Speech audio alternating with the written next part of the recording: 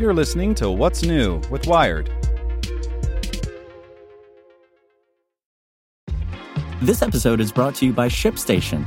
You know, some things take a lot of work, like sending little robots to far-off distant planets. And just as that's challenging, so too is running a successful e-commerce business, especially when there's so much to do.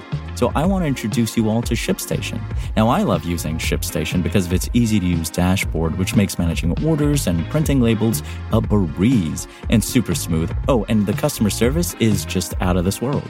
It's exactly what you need to help grow your business. Sign up for your free 60-day trial at shipstation.com/technews. That's shipstation.com/technews. This podcast is supported by Tools and Weapons, the podcast hosted by Microsoft Vice Chair and President Brad Smith.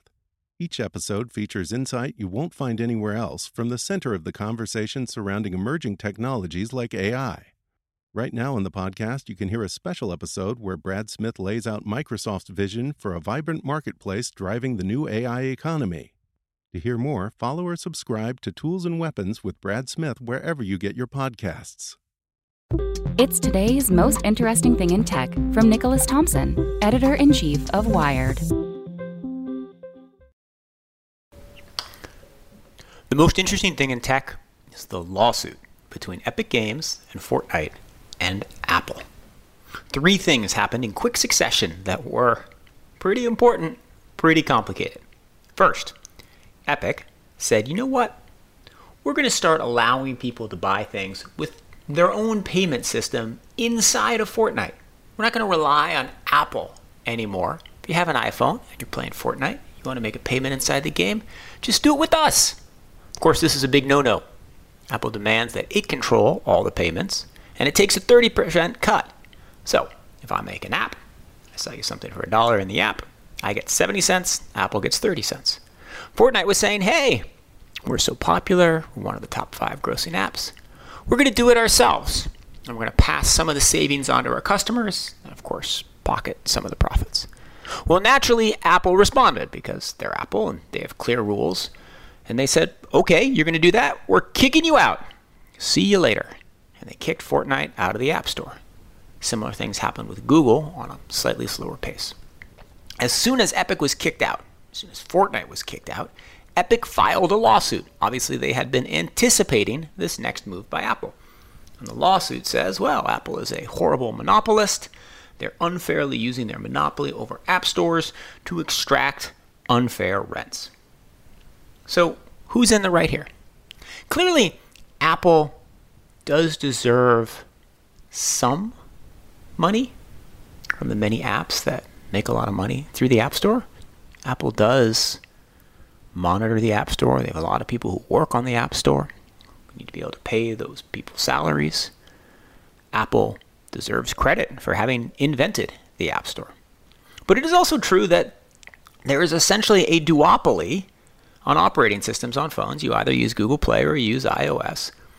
And those 2 app stores charge crazy rents. It is insane to me that Apple takes a 30% cut.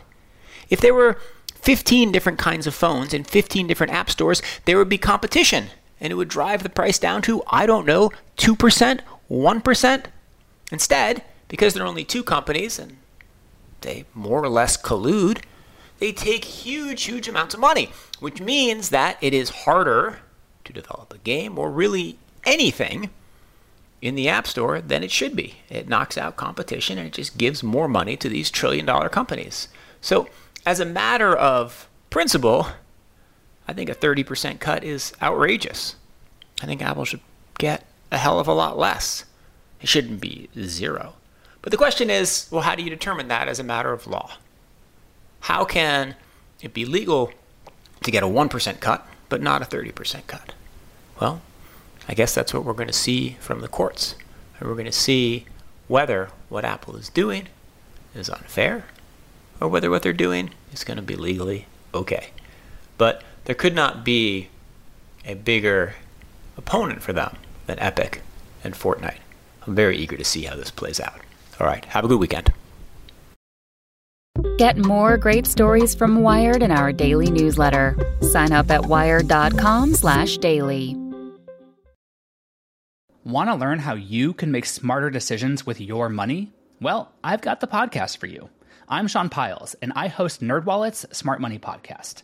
Our show features our team of nerds, personal finance experts in credit cards, banking, investing, and more. And they'll help you make the most of your money while cutting through the clutter and misinformation in today's world of personal finance.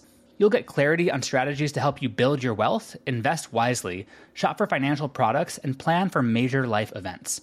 Listen to NerdWallet's Smart Money Podcast wherever you get your podcasts.